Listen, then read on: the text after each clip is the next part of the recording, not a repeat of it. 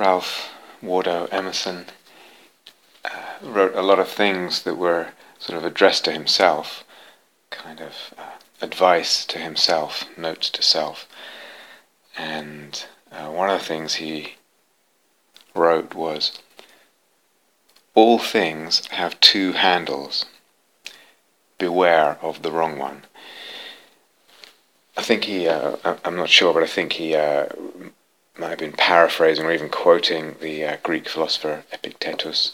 But anyway, you can see how a lot of how that applies to a lot of what we've been talking about so far. It's relevant to desire, how we pick it up, by what handle, by what direction, to eros, to this whole notion of clinging, as we explained, that actually, are we picking up as a key, or are we picking up as just something to reject just at one level? Certainly applies to imagination and images in the conventional sense. Two handles. Certainly also to emptiness, and the Mahayana tradition makes this very clear. To grasp at emptiness in the wrong way is like grasping at a snake by the tail, the wrong end, while its head is just going to come and bite you. With regard to emptiness, I think it was Nagarjuna who wrote that. All things have two handles. And also delineations, so how we relate to the very process of generating and making delineations, either in perception or in conception, or both. So it applies to all this. Now, what that little aphorism, I think it's not just saying you can pick things up but don't cling to them or don't identify with them. Certainly that's part of it, how we pick something up. Maybe it would be more accurate to say all things have many handles. So there's many ways this admonition to care, how, from what direction, in what way we pick something up, applies to all the things that we've been talking about so far.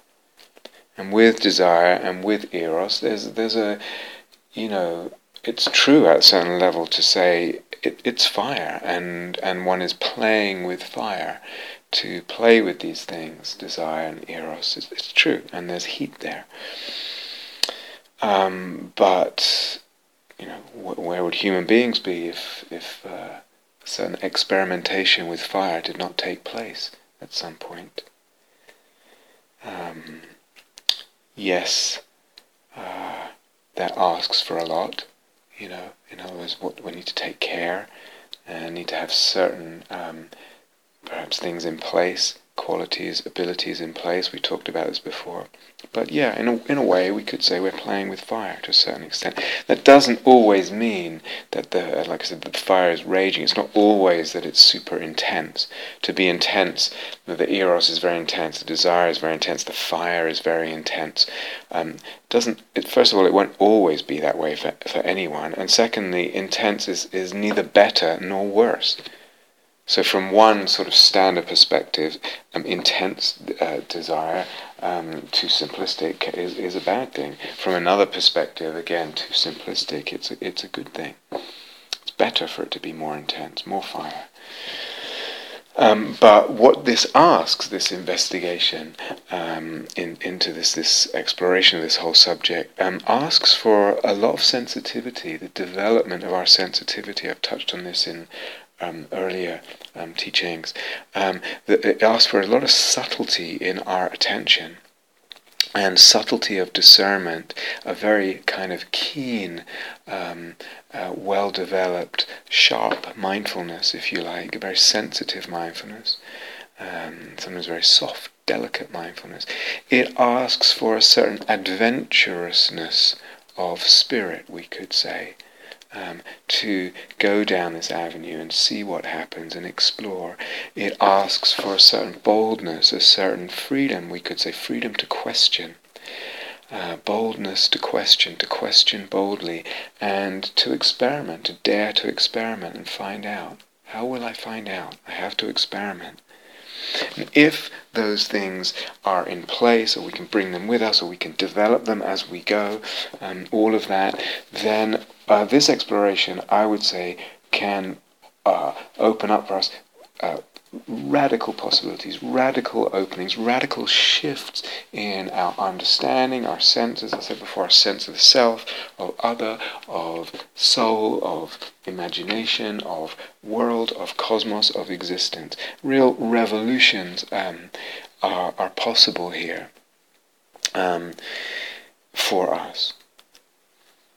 So the potential with an exploration of Eros is huge and profound, wide and profound, and we're talking about something that, if you like, is a formidable force. It doesn't always mean it's intense. So sometimes Cupid is the name, as you probably know, is the Latin, the Roman name for the god Eros. And some sort of artistic or statuesque depictions of Cupid are, of this little sort of podgy little cherubic baby angel with sort of soft, rolling, pinkish, smooth flesh, and sort of maybe he's slightly mischievous with his bow and arrow and who he's going to shoot and kind of do the matchmaking thing. And that's kind of all, a little bit cutesy. Compare that, for example, with Plato's description.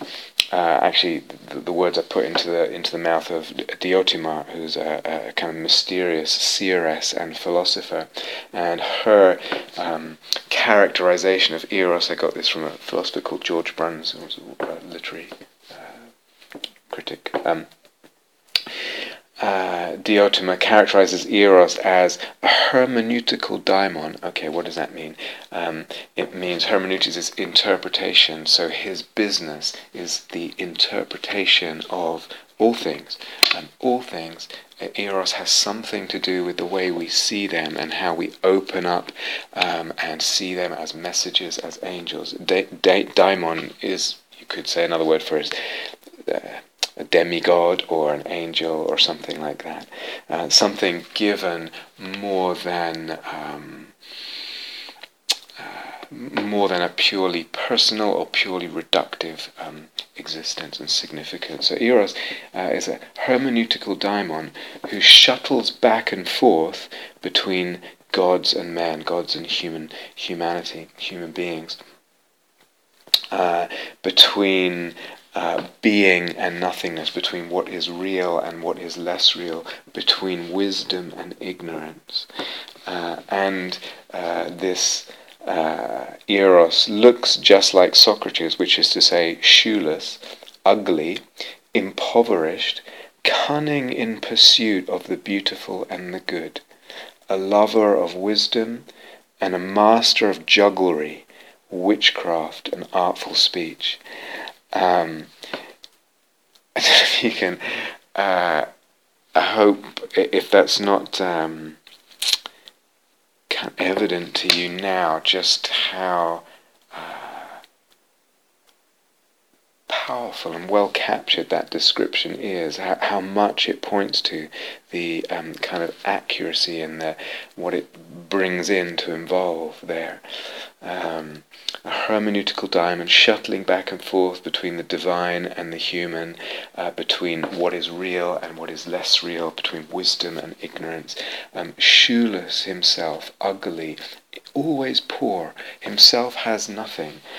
Do you get this in terms of what we've described so far about Eros itself has nothing, cunning in pursuit of the beautiful and the good, yes.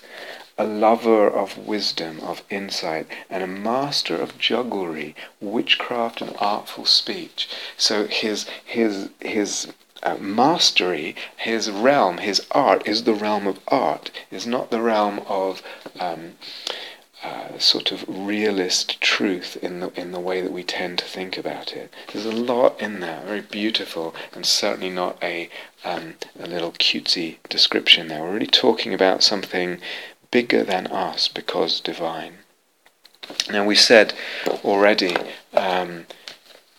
we gave a kind of small start of a definition, if you like, of what eros is, but we also said, well, when we talk about this eros psyche logos dynamic, or rather what eros instigates, inflames, invokes, elicits, puts in motion, because of its wanting more, in terms of the ways it expands, enriches, deepens, widens, complexifies, gives dimension to the images that it beholds of its erotic object as image, as in the imaginal dimensions, and the ideas, the logoi, the concept of that erotic object. Because of all that, the definition that we gave earlier, this wanting more contact, what did we say? Contact, connection, intimacy, knowing, to know more, to wanting more penetration, to penetrate more, to experience more, etc. All that provisional definition is exactly that, just provisional. And so we can almost make a kind of axiomatic statement, a kind of fundamental statement that because eros is not separate from this whole eros psyche logos dynamic and what that does in its expansion, I'm going to say we can never totally understand eros. There will always be something of it, something of eros beyond our grasp, beyond the grasp of our understanding. And therefore also maybe something of it to which we are always subject, because it's more than we can kind of get a full handle on, get our hands around. That there may be something of eros to which we are always subject. We never feel like we got it under our thumb. We never. It's always in some sense bigger than us, bigger than our minds, bigger than our capacities in some sense. Now this, of course, as I said, goes back to that whole origin, if you like, of the whole idea of eros as a divinity, which is something Jung restated, which implies its the impossibility of a full definition of capturing it conceptually. But also we can see, if we think about the implications of this whole idea that eros opens up and inseminates and fertilizes psyche and logos, which then further inflame and inseminate the eros, we can see that eros kind of has this tendency, because of the pathos in it, to keep expanding everything, or shattering boundaries, or stretching boundaries, whether that's an imaginal figure or a lover, the way I see him, her, whatever it is, whether it's a piece of art or a piece of music or an artist or whatever it is, that's my imaginal perceptual object, and eros will tend to expand, will naturally expand, open, deepen, complexify, etc. everything. Object and everything it's in relation to. But also because eros itself is tied up in the large definition with the eros psyche logos dynamic, it means that eros itself also gets expanded. And this happens in two ways. It happens, as I said, because when the imaginal object becomes even richer, even more deeper in its dimensions, even more wonderful, like a jewel revealing more and more sparkling facets and unknown wonders and mysteries, and becomes more rich, more deep, more wide, then there is more eros. There is more eros, more to penetrate. The eros desires to penetrate to what I'm now discovering. And desires to open to what it's now discovering of the imaginal, the erotic imaginal other. I see more there. He, she is more. I want to open to. I want to penetrate that. Eros wants to. So the eros itself swells. There's a tumescence. There's an increase. There's an empowerment. The degree of the fire, if you like, grows. The amount, the range, etc. of the eros. But in a second way too, because in all this, the image and the idea, the psyche and the logos of the eros. In other words, what is the image that is present of the very eros that's involved in this whole movement? So certainly there's an image of the other and the imaginal other, and that's getting richer and wider. But then this spreads. We're going to go into this in more detail and all its implications. It spreads to self-reflect in this kind of autoeroticism. I'll say more about that in talks to come.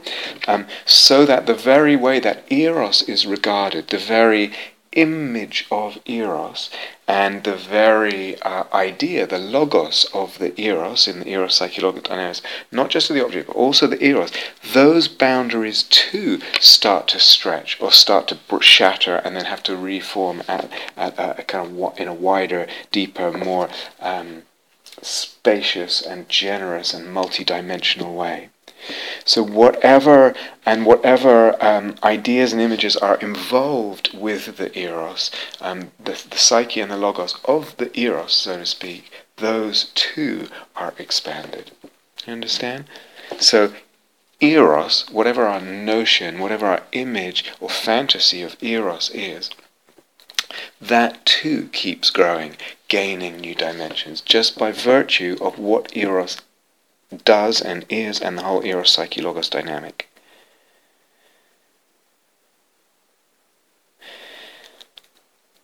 So the eros too, as it starts to take on new dimensions, get other facets of the eros itself, other resonances, other breadths that it encompasses, etc., and reveals, that we discover in eros itself. Now this doesn't mean, this does not imply the fact that we can never totally understand it because of this, all of what I've just said. We can never totally understand eros. It doesn't imply that we shouldn't explore it, that we should then say, okay, well, there's no point exploring it, or no point even trying to create ideas and concepts that address it, that support our exploration. That we should. It doesn't imply that we should stop trying to get for our exploration inquiries to go further, to go deeper, to go wider into the breadth of eros. Actually, to me, it should inspire a greater inquiry and exploration. Wherever we are in our understanding of eros, or wherever we are, if we're building a concept or conceptual framework of eros and adding to it, wherever we are in that process, there's more to discover, there's more to add here, there's more to find out, there's beauties and wonders and depths and dimensions to be revealed. So it should inspire, rather than feeling frustrated because it's like, I don't really get this yet, or I haven't sussed out, I haven't encapsulated it, I haven't figured it out. And even as I alluded to before, it could hopefully even give us a sense of okayness and perhaps even rightness when those times when we feel driven or dragged by eros, and the eros seems as if it's bigger than us, or bigger than what we can figure out, or, as I said, encapsulate in concepts or even in an image. That there we recognize, not only is that okay, there's maybe even a profound rightness in that. So I don't know, maybe you've been listening so far to the talks here, and maybe, and I can say this for myself, leaning a little bit into trying to be a bit more precise and a bit more analytical about delineating between different concepts, and and qualities that we recognize when Eros is present, and how we delineate it from this and that, and maybe some of you are listening and actually perhaps starting to feel a little uneasy at times, because maybe feeling as if we're being too precise and too analytical. So I have felt that at times in the material that we've done covered so far on this retreat. Not sure. Is the precision and analysis that we're bringing to bear actually, has it at times, when is it overstepping its soul-making function? It's gone beyond its function, its support of soul-making.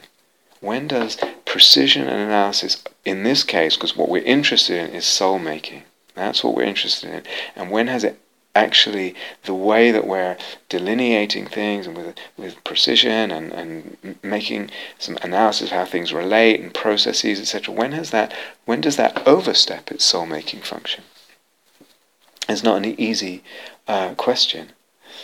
So on the one hand, you got this notion that Eros is divine, and the fact that because of the Eros Psyche Logos dynamic, the kind of tendency, a stimulating, inflaming, expanding, inseminating, fertilizing tendency of Eros, that it gives to Eros, Psyche, and Logos, and more as we'll explain in later talks.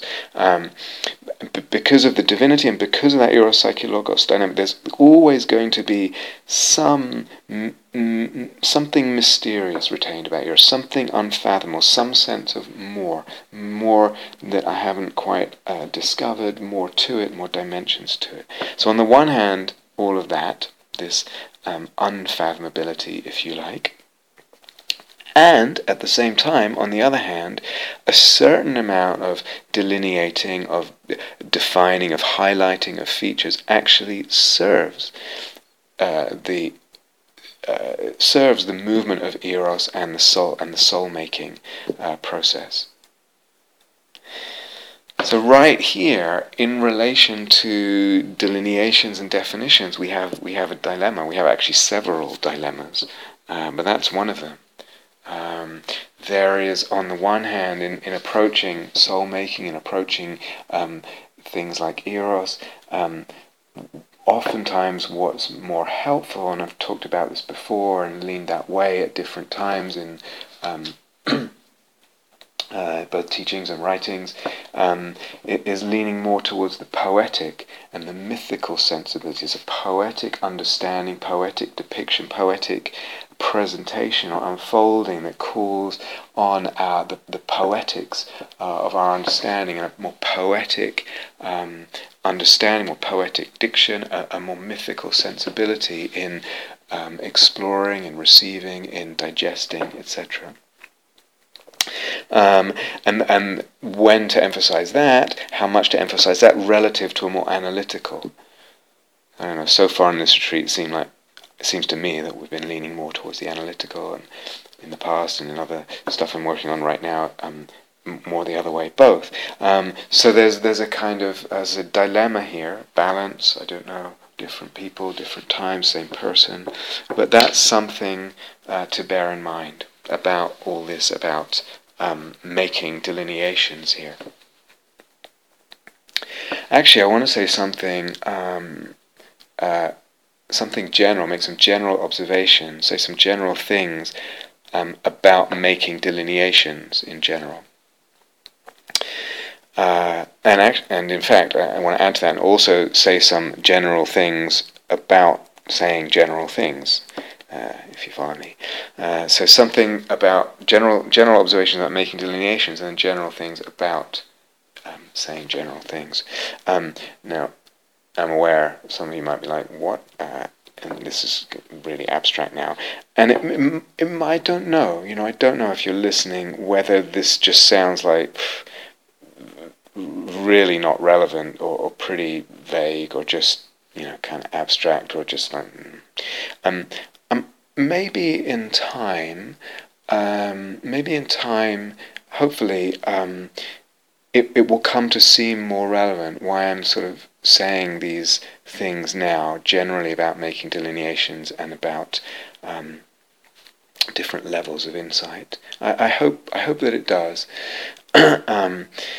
make sense at some point and seem actually quite both very relevant and quite important.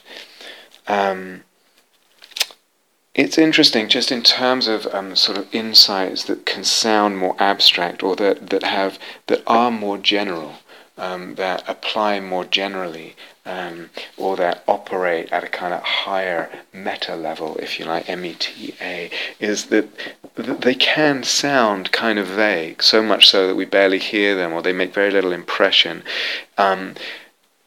For many people, it's like don't really recognize the value when they hear or read something at that level, or they sort of get it, but not really. They don't really get the way sometimes these sort of meta level insights can have, because of their generality, have this really pervasive power. They're general, but they generate an enormous amount of other insights. They link things together, make certain ways of proceeding as they open certain whole avenues, not just a little nook and a crack here, but whole avenues. They generate a lot through their generality and their pervasiveness and their sort of all-pervading applicability and their implications. So oftentimes, I might teach or something, and a person, many people remember a story that I told, or a certain image recounted. It strikes, it stays in the memory. It makes an impression immediately, and this is very, I think, probably normal for the ways that we tend to understand, the ways that most people tend to understand as human beings, take in information, written or listening. Or when the advice seems the insight seems very, very specific, when it's obviously relevant to a situation that I find myself in immediately. But actually, there often is much greater power, as I said, a much more far-reaching sort of embrace and influence and implication in these other more general, in a sort of more general meta level of insight, oftentimes. So it seems also that it's quite rare, I think.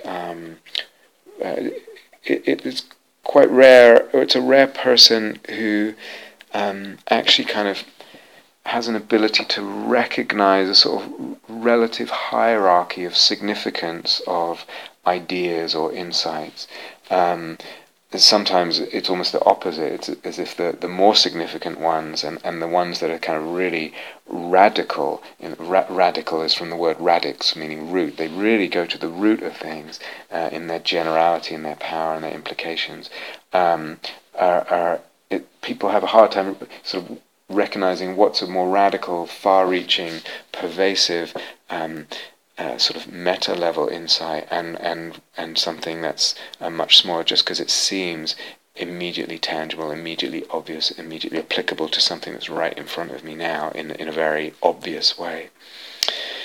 So that's just the way most people's minds work, but in a way there's an encouragement there to try and reflect on this material, especially when it might seem a bit like conceptual or that kind of level, in a way that starts to build something for you that's really helpful and will be really powerful. And I said, radical and far-reaching in its implications.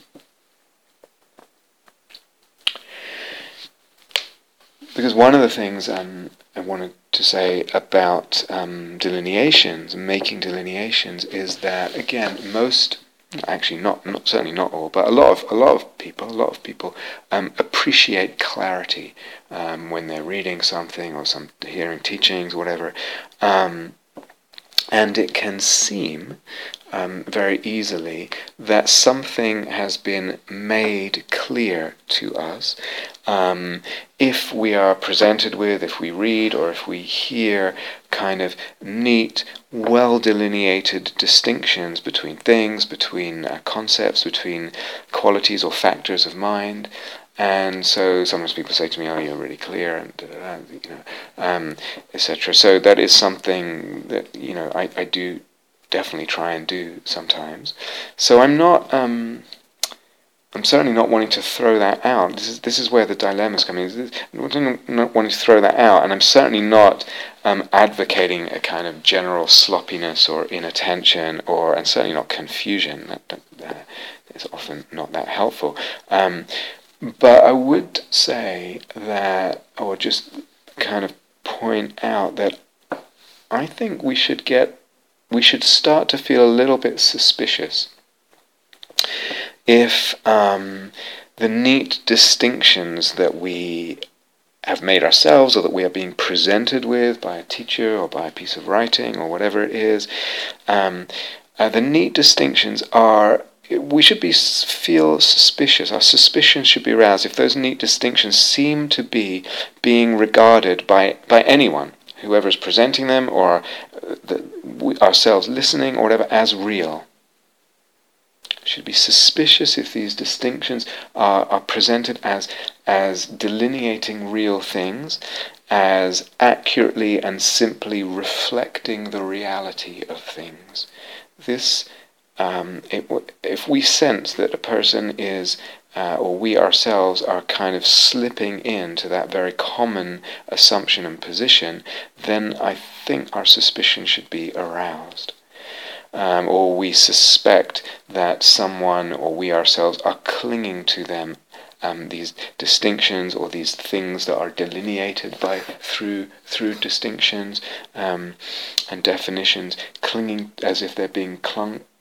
If we suspect they're being clung to as real, remember that's a form of avidya, that's ignorance at the deepest level. If they're clung to as real, or as reflecting simply, accurately the reality of things, we should be suspicious. The Buddha Dharma, especially in the Mahayana, this is made really, really clear. Those links, we said this before, those links of dependent origination, they are not real. All Dharma concepts are just ways of looking. They're just ways of dividing things, and they don't reflect reality. They're ways of looking, ways of delineating in the service of something.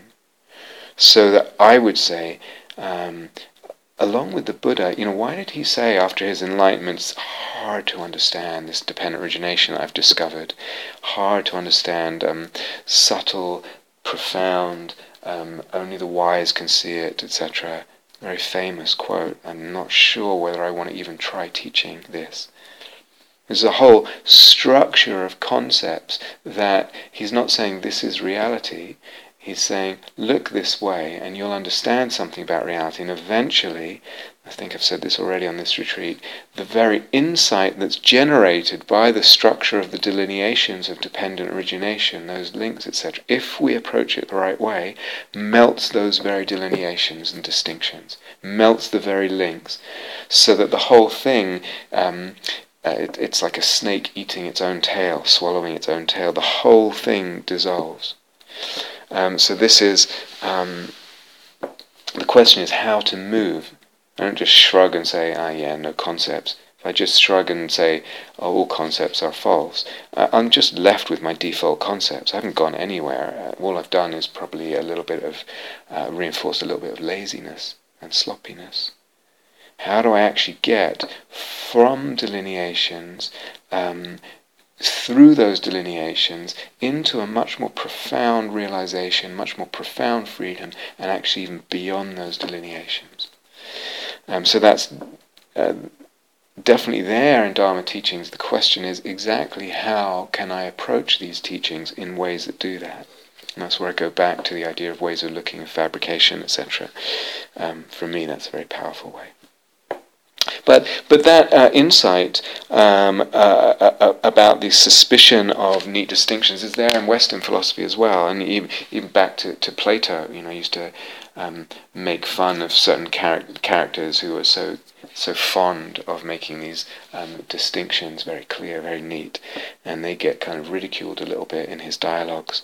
And Hegel as well, another one who gets a lot of stick, but actually partly his extraordinary insight was that any belief in clear concepts as if they reflect reality just doesn't stand scrutiny. As you look at it and bring more investigation to bear, it you see it involves its opposite. It doesn't hold. The boundaries fracture, etc.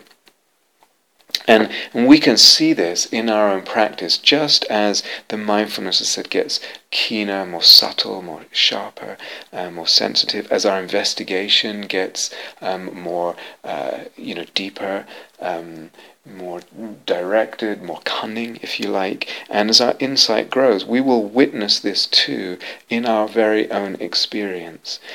So just for example, at first, the Vedana, the pleasant, unpleasant, or some people call neutral, neither pleasant nor unpleasant, the three categories of Vedana, and the distinction between Vedana, say, and craving. Here is this pleasant feeling, and then there's the craving to get more of it, or to move towards it, or to hang on to it, or whatever. Or here's this unpleasant, and the craving to push it away, to get rid of it, to reduce it, whatever.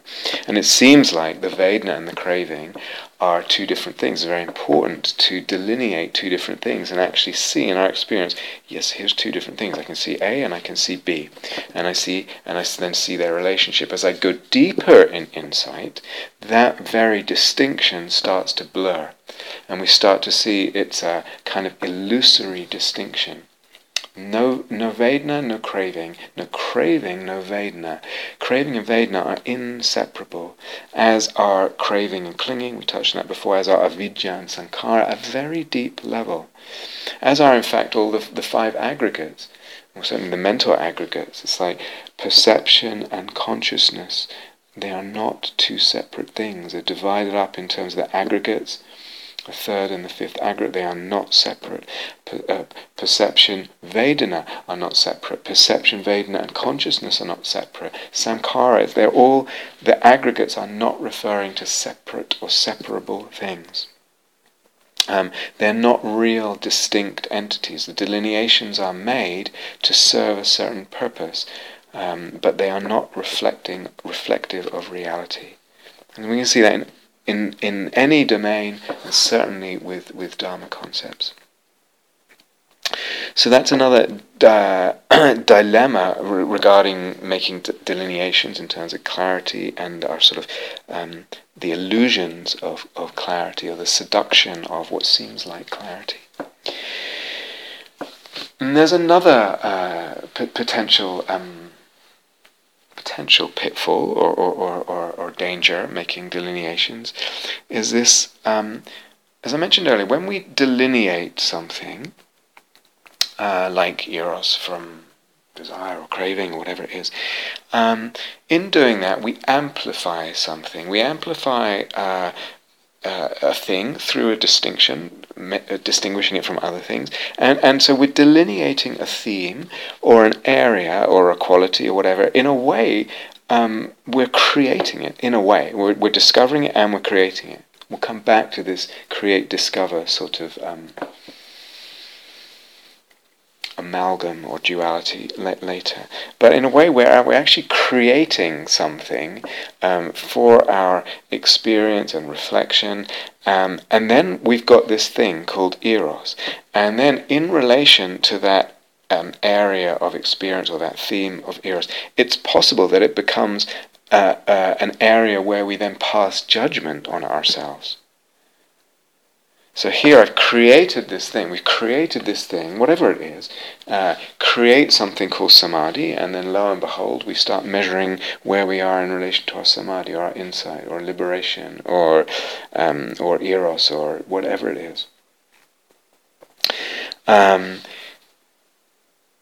in a way, I think this I'm not sure if he actually said this, but in a way, it comes out of some of the insights of Michel Foucault. In regard, let's say, to sexuality. In fact, so he pointed out in his sort of archaeology of the history of the whole sense and an idea of sexuality that you can trace it back, and in a way, how much more defined and complex and solidified and prominent it is as a concept now, related to which the sense of self then relates itself or attaches itself. In other words, that over the past hundreds of years, several hundred years, two things have grown, and they've grown together.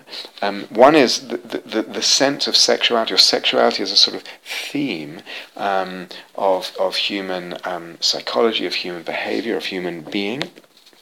And with that, not just dependent on that, but with that also the whole idea of individuality, self, and identity, which, as I mentioned before, is a lot more is different now in the kinds of interiority and the prominence of individuality than it was, let's say, several hundred years ago in Europe. So sexuality becomes this thing in this area where my identity and the measurement of my identity is so often wrapped up, and oftentimes in not a very simple way, and also quite a painful way, because of judgmentalism and actually a lot of ignorance and not knowing. Is my identity is wrapped up with sexuality. Sexuality is wrapped up with my identity and individuality, and what's my sexual expression, and how am I presenting myself sexually, and how am I in bed, and da. So there's a lot of potential and beauty that comes out of that, and there's a kind of danger there. So we bring forth Eros, or we create Eros, if you like, as a theme. We amplify it as a theme, and then with that, if we explore, then we have questions, like a ton of questions in our exploration, like I threw out. How then do we keep Eros alive, which is different than metta? How do we keep Eros alive in a long-term relationship? But we need to be careful with all this, because, as I said, we might be creating another area in which to judge ourselves. So, I've failed. I'm an erotic failure, or my relationship is a failure in terms of its eros. I should be this or that. It should be this or that. There's something wrong with me. Is there something wrong with me? Everyone else, I bet, is whatever. So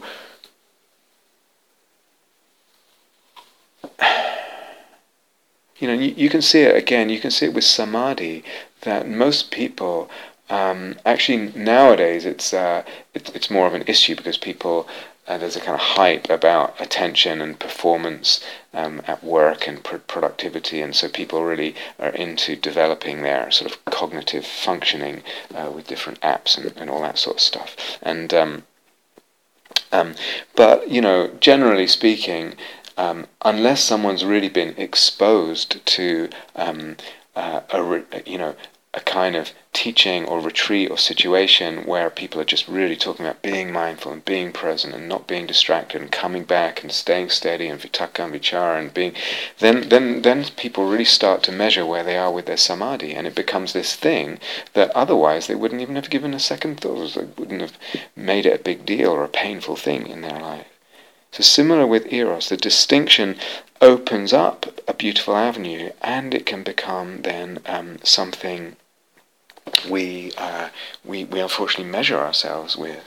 So dilemma here, a double-edged sword, but creating, discovering is part of different themes, different areas, different dimensions of our being, of the being of the other. This is what is a part of what the Eros Psyche Logos dynamic does. We'll come back to this. It does create, discover more and more. creates and discovers more and more dimensions, more and more little cracks that become open into areas, like saying that getting your foot in the door, and then it opens to a whole avenue. Distinctions, delineations are made, othernesses are made, all this. So it's a double-edged sword. Beauty, soul-making there, but a dilemma, or many dilemmas. And sometimes people say, well, pointing out the differences between different teachings, and also delineating concepts, creates dualities. It creates otherness, or othernesses. Pointing out the differences between different teachings and delineating concepts creates dualities and creates otherness. Now, that is true. And sometimes that even creates... or let's say this, it's true, but it's not always bad. Just the creation of duality in itself, or differentiations or othernesses, is not necessarily always a bad thing that leads to dukkha. Again, careful of being too simple here. And even the different sort of schisms among, let's say, psychoanalytic schools or psychotherapeutic schools, you could say, oh, that's terrible, and all the difficulty and the interpersonal difficulty and this and that comes out of it.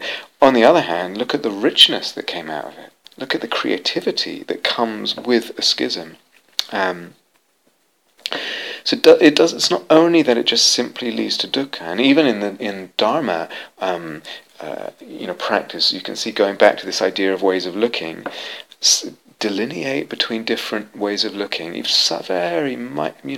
subtly different ways of looking, and you see, let's delineate between two ways of looking, whatever they are. One fabricates more dukkha and more perception, and one fabricates less, and that brings me an insight, and it brings me more freedom, but it comes out of delineation. So delineation is not, duality is not a problem there, it's actually something that's really can be profoundly helpful, profoundly fruitful.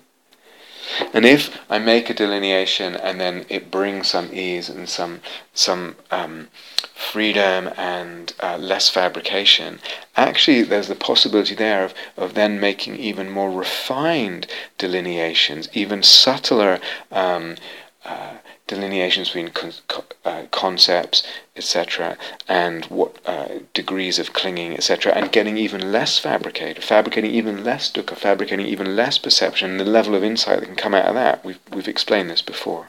So it's not just that, oh yeah, I find a way of being or a way of looking that kind of feels pretty groovy and pretty relaxed, and clearly there's not much suffering there, and then I just kind of kick back and relax and kind of, without too much tightness, kind of surf in and out of that. Great, but limited. Okay.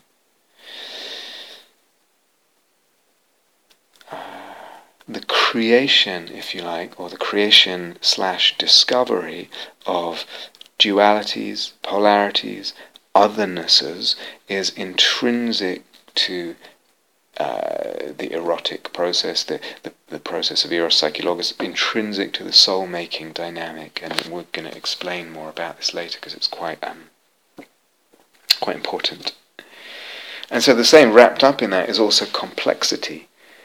As I said, when the eros psyche logos dynamic goes, this gets going. The imaginal object, the erotically charged other, the erotic beloved, gets complexified, complicated in a good way. As I said, they're like a jewel. That's, you suddenly see, oh, look at that! It's got even finer. Facets, etc., and the way it reflects the light in the different ways of the different facets. Its beauty is increased through its complication, its depth, that there's more to discover there. So complexity also, not always, but also is, generally speaking, or rather on the whole, is generated, created and discovered through the soul-making process. So again, I caution against this sort of addiction to simplicity, this simplistic addiction to simplicity, what I call simplism. So the question is, when to be simple and when not to be simple.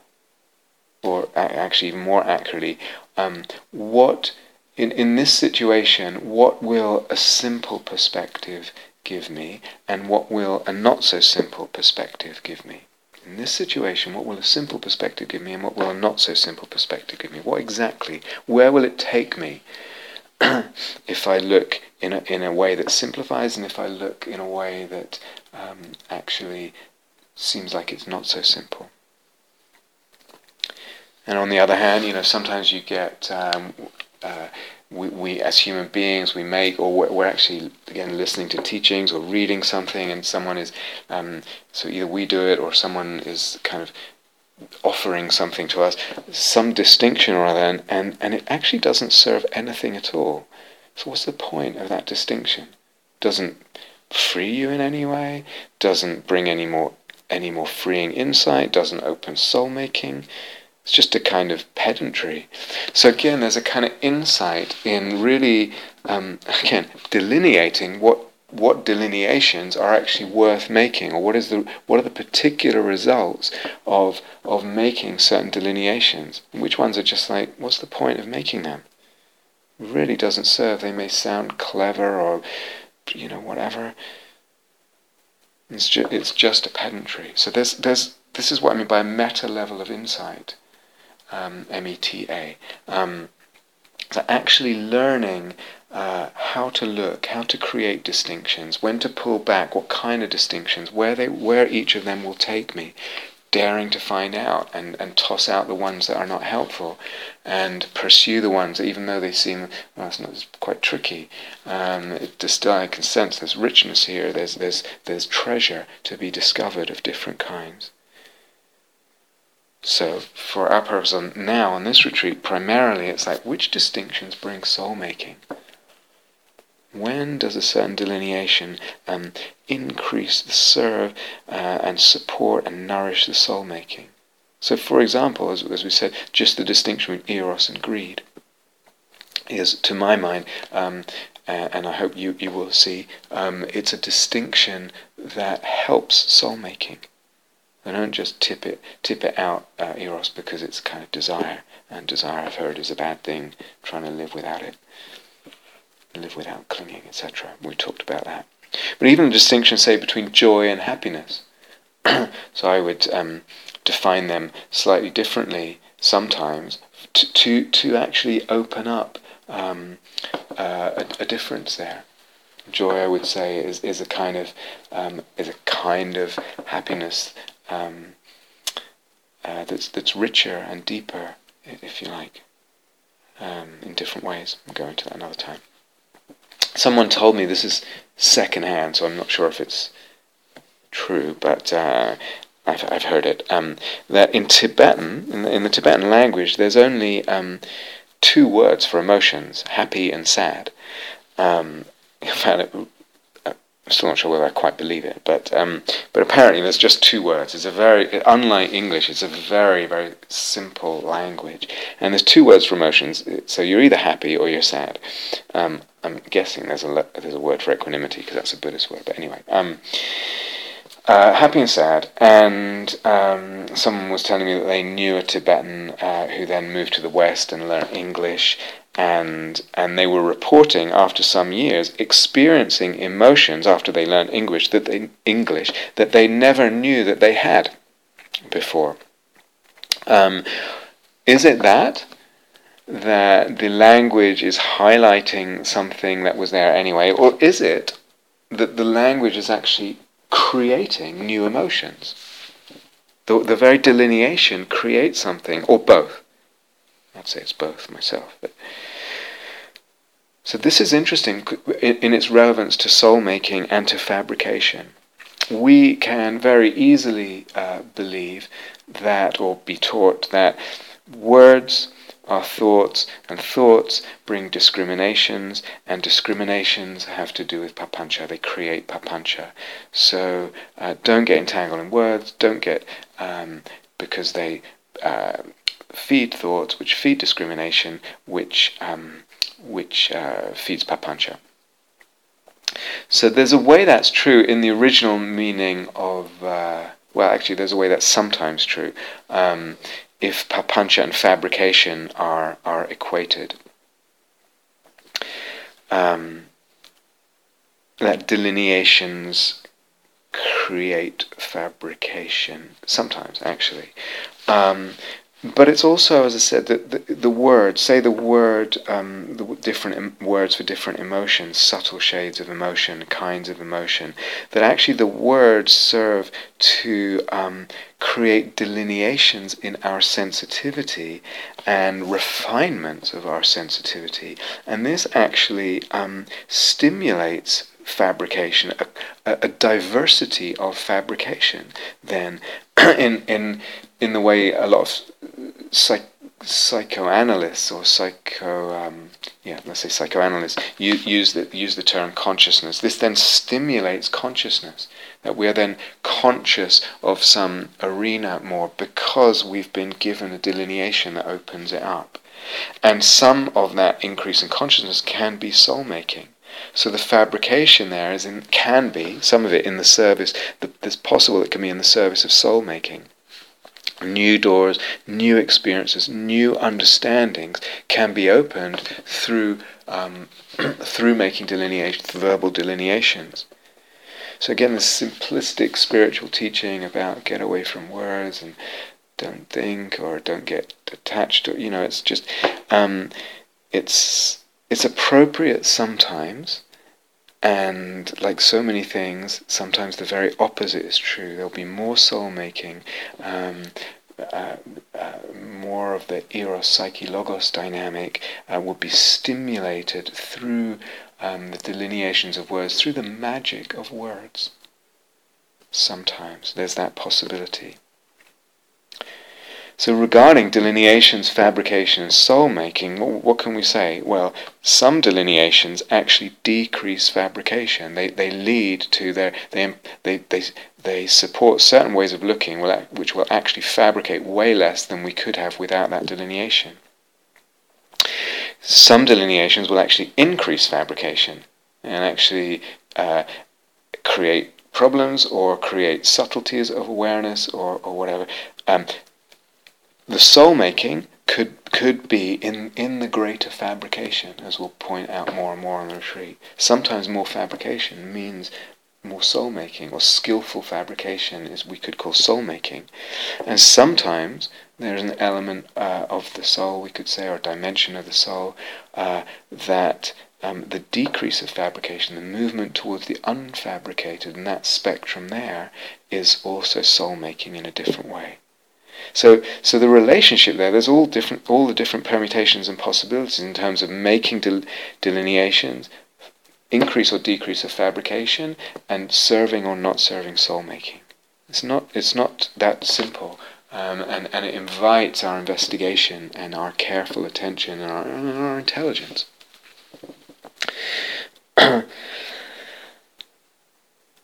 Okay, last thing. Why am I saying all this? You might be wondering. Why am I saying all this? Well, because it will guide our work, or a lot of this will guide our work, certainly material that we're exploring together in this course, certainly your practice, especially as it develops. Some of this will really guide that work and your thinking. And you're thinking about these things and thinking about practice and how you approach practice. I'm saying some of it also really as a kind of apologetic is the wrong word, but justification for what's being presented here and for this whole structure and integrated path and the introduction of new concepts, etc., that seem kind of unusual or really counter to what we might have heard before. So it's in partly, I admit, it's a kind of feeling it might be important for some people to have that justification and to have it to make sense. But there's another reason. There's another reason I'm saying all this, and in a way I'm saying it for, let's say, for the future. That what what we're presenting here and what we're going into here and what we're kind of elaborating and building, if you like, and playing with building, in terms of concepts and practices and refinements of attention and all that. It's not a closed system. It might be integrated, and maybe it seems that way, but my hope is it's really not. I'm not talking about a closed system. My hope is that, or the invitation really is that, as time goes on in the future or very soon or whenever, that you or some of you will feel like you want to or called upon to add, to build, to what we're talking about here and what we're sharing together here and exploring and experimenting with and presenting. So I'm saying this for the service of opening an avenue that no one owns, that other people can add to and build tributaries and other avenues that connect up or make more lanes in the highway or whatever the analogy would be, or a building that then is added to and given a whole extension or whatever it is. I'm saying it for the sake of creativity. Because there's a whole other way, and I'm going to come back to this, there's a whole other dimension of practice which has to do with the creativity of one's practice, or the creativity of even making one's own practice, making one's own path, making one's own Dharma, discovering one's own Dharma, the eros and the soul-making of the creativity of Dharma, or Dharma as creativity. In other words, we can, it's open. You understand what I'm saying? I know that that sounds maybe like a big deal, and not everyone will feel called to that or attracted to it. But I'm saying this for the sake of an open, shared, creative project, so that if the time comes and you or indirectly someone wants to make further delineations, wants to make further definitions, wants to add to something, wants to question something, pull something apart, give it another level, etc., that all these generalities that I've said about definitions and delineations and the dilemmas involved in that, all that applies to doing that. The erotics of an open, endless creative path, an open, endless conception, and the what is it to be wise and creative and insightful and playful and artistic. I'm not sure if those are the right words. In one's relationship to that. This is something we'll come back to in terms of the relationship with the path in general, other dimensions. But hopefully that makes a little bit of sense, and maybe it will make the sense that it needs to in the places that it needs to.